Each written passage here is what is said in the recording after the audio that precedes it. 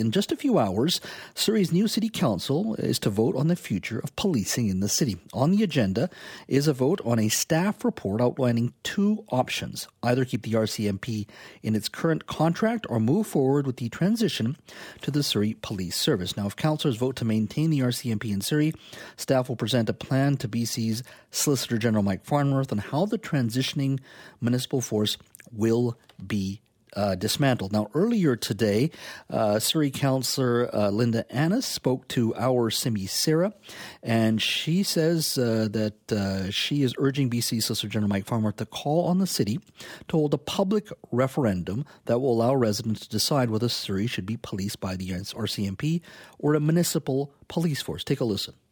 72% of the residents of Surrey did not vote for Brenda Locke. So she does not have a clear mandate to be moving forward with the reversal back to the RCMP. What I heard loud and clear when I was knocking on doors and talking to the residents of Surrey was, where are we at with this? Are we too far down the road? Can we even go back? What would it cost to go back? How much have we spent today? None of those answers could I answer, nor could Brenda Locke. We need to get the facts on the table before we start making a decision of this magnitude. Now, during the municipal election in October, Mayor Locke's key campaign promise was to scrap the transition to a municipal force, but that promise has been met with some resistance. Of course, Doug McCallum also won by a very narrow margin, but he said his victory was what was required for, at that point, the city of Surrey to move towards or transition towards a municipal police force.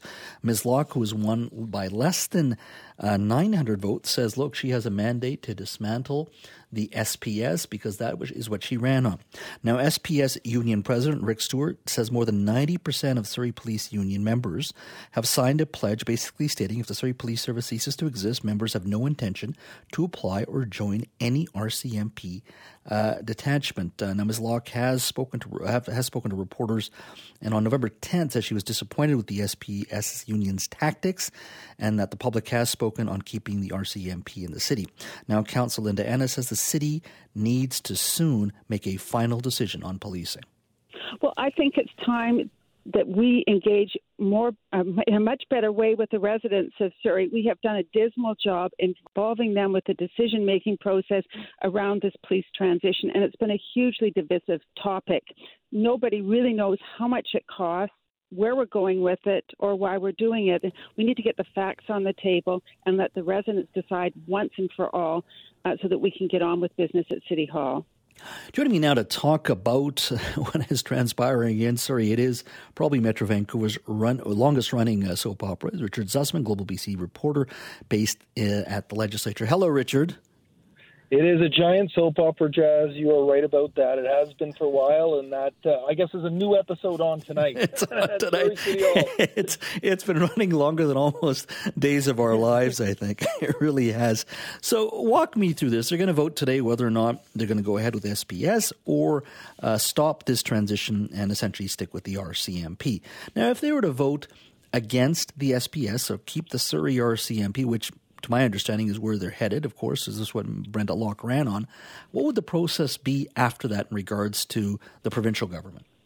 Yeah, so the big thing here, Jazz, is this transition report. So when Mayor McCallum made the decision that he was going to forge forward with his council to move away from the Surrey RCMP to the Surrey Police Force, what needed to be proven was that the safety of the residents of Surrey would be upheld during a transition period and then post-transition.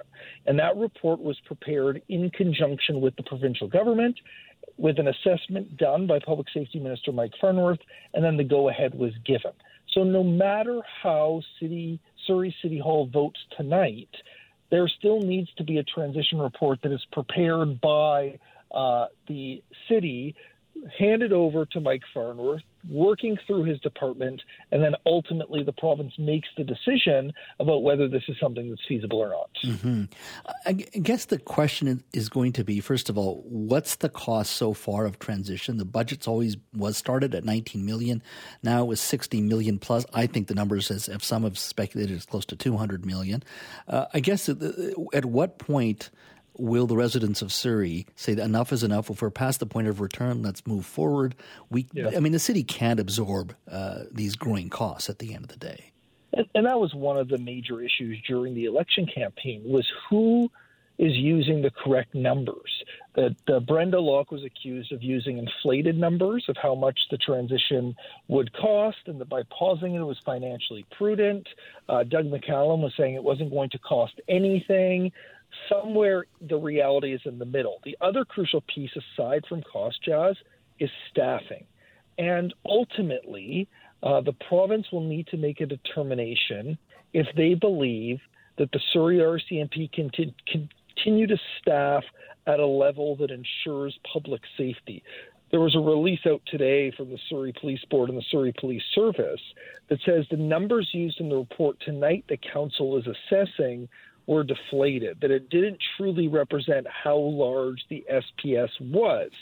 The number that was disputed was the report says there's 154 deployed officers out of the targeted strength of 734, so 21%. The union argues that it's actually closer to 43%, or 315 police officers. These are the sort of numbers that the province will have to look at and say, okay, how many current Surrey RCMP officers are there? Are they going to continue on with their jobs? If they don't, how many more will we need to hire? Is this feasible to ensure the safety of the public? So money, yes, is one thing. And I don't know, Jazz, who ultimately can make that determination about point of no return, because that is not what Minister Farnworth is assessing. He's not assessing the cost. But ultimately, if there is a cost, no doubt it will be passed on to the Surrey taxpayer, because the province is not interested in picking up the cost to pay for this political drama that's unfolded in Surrey. Yeah, and Norma Lipinski, the Chief Constable of the Surrey Police Service, on this show said if you had to cut a check for all the police officers, including the executive team, it would probably be about $60 million in severance. That's on top of whatever they already spent in regards to building up the organization. So somewhere along the way, the residents of Surrey have to be looking at this.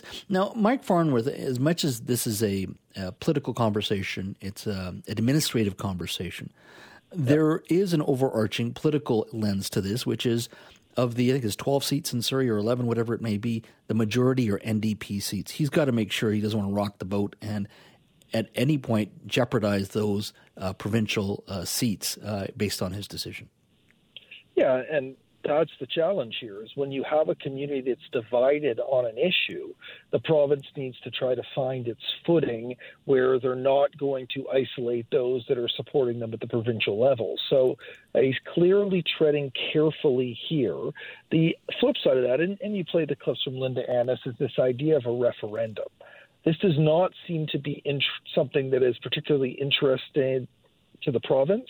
They don't believe that this is going to be an effective tool, considering we've now had consecutive Surrey elections where the predominant issue is policing, and in both cases, the mayor that won has control of council.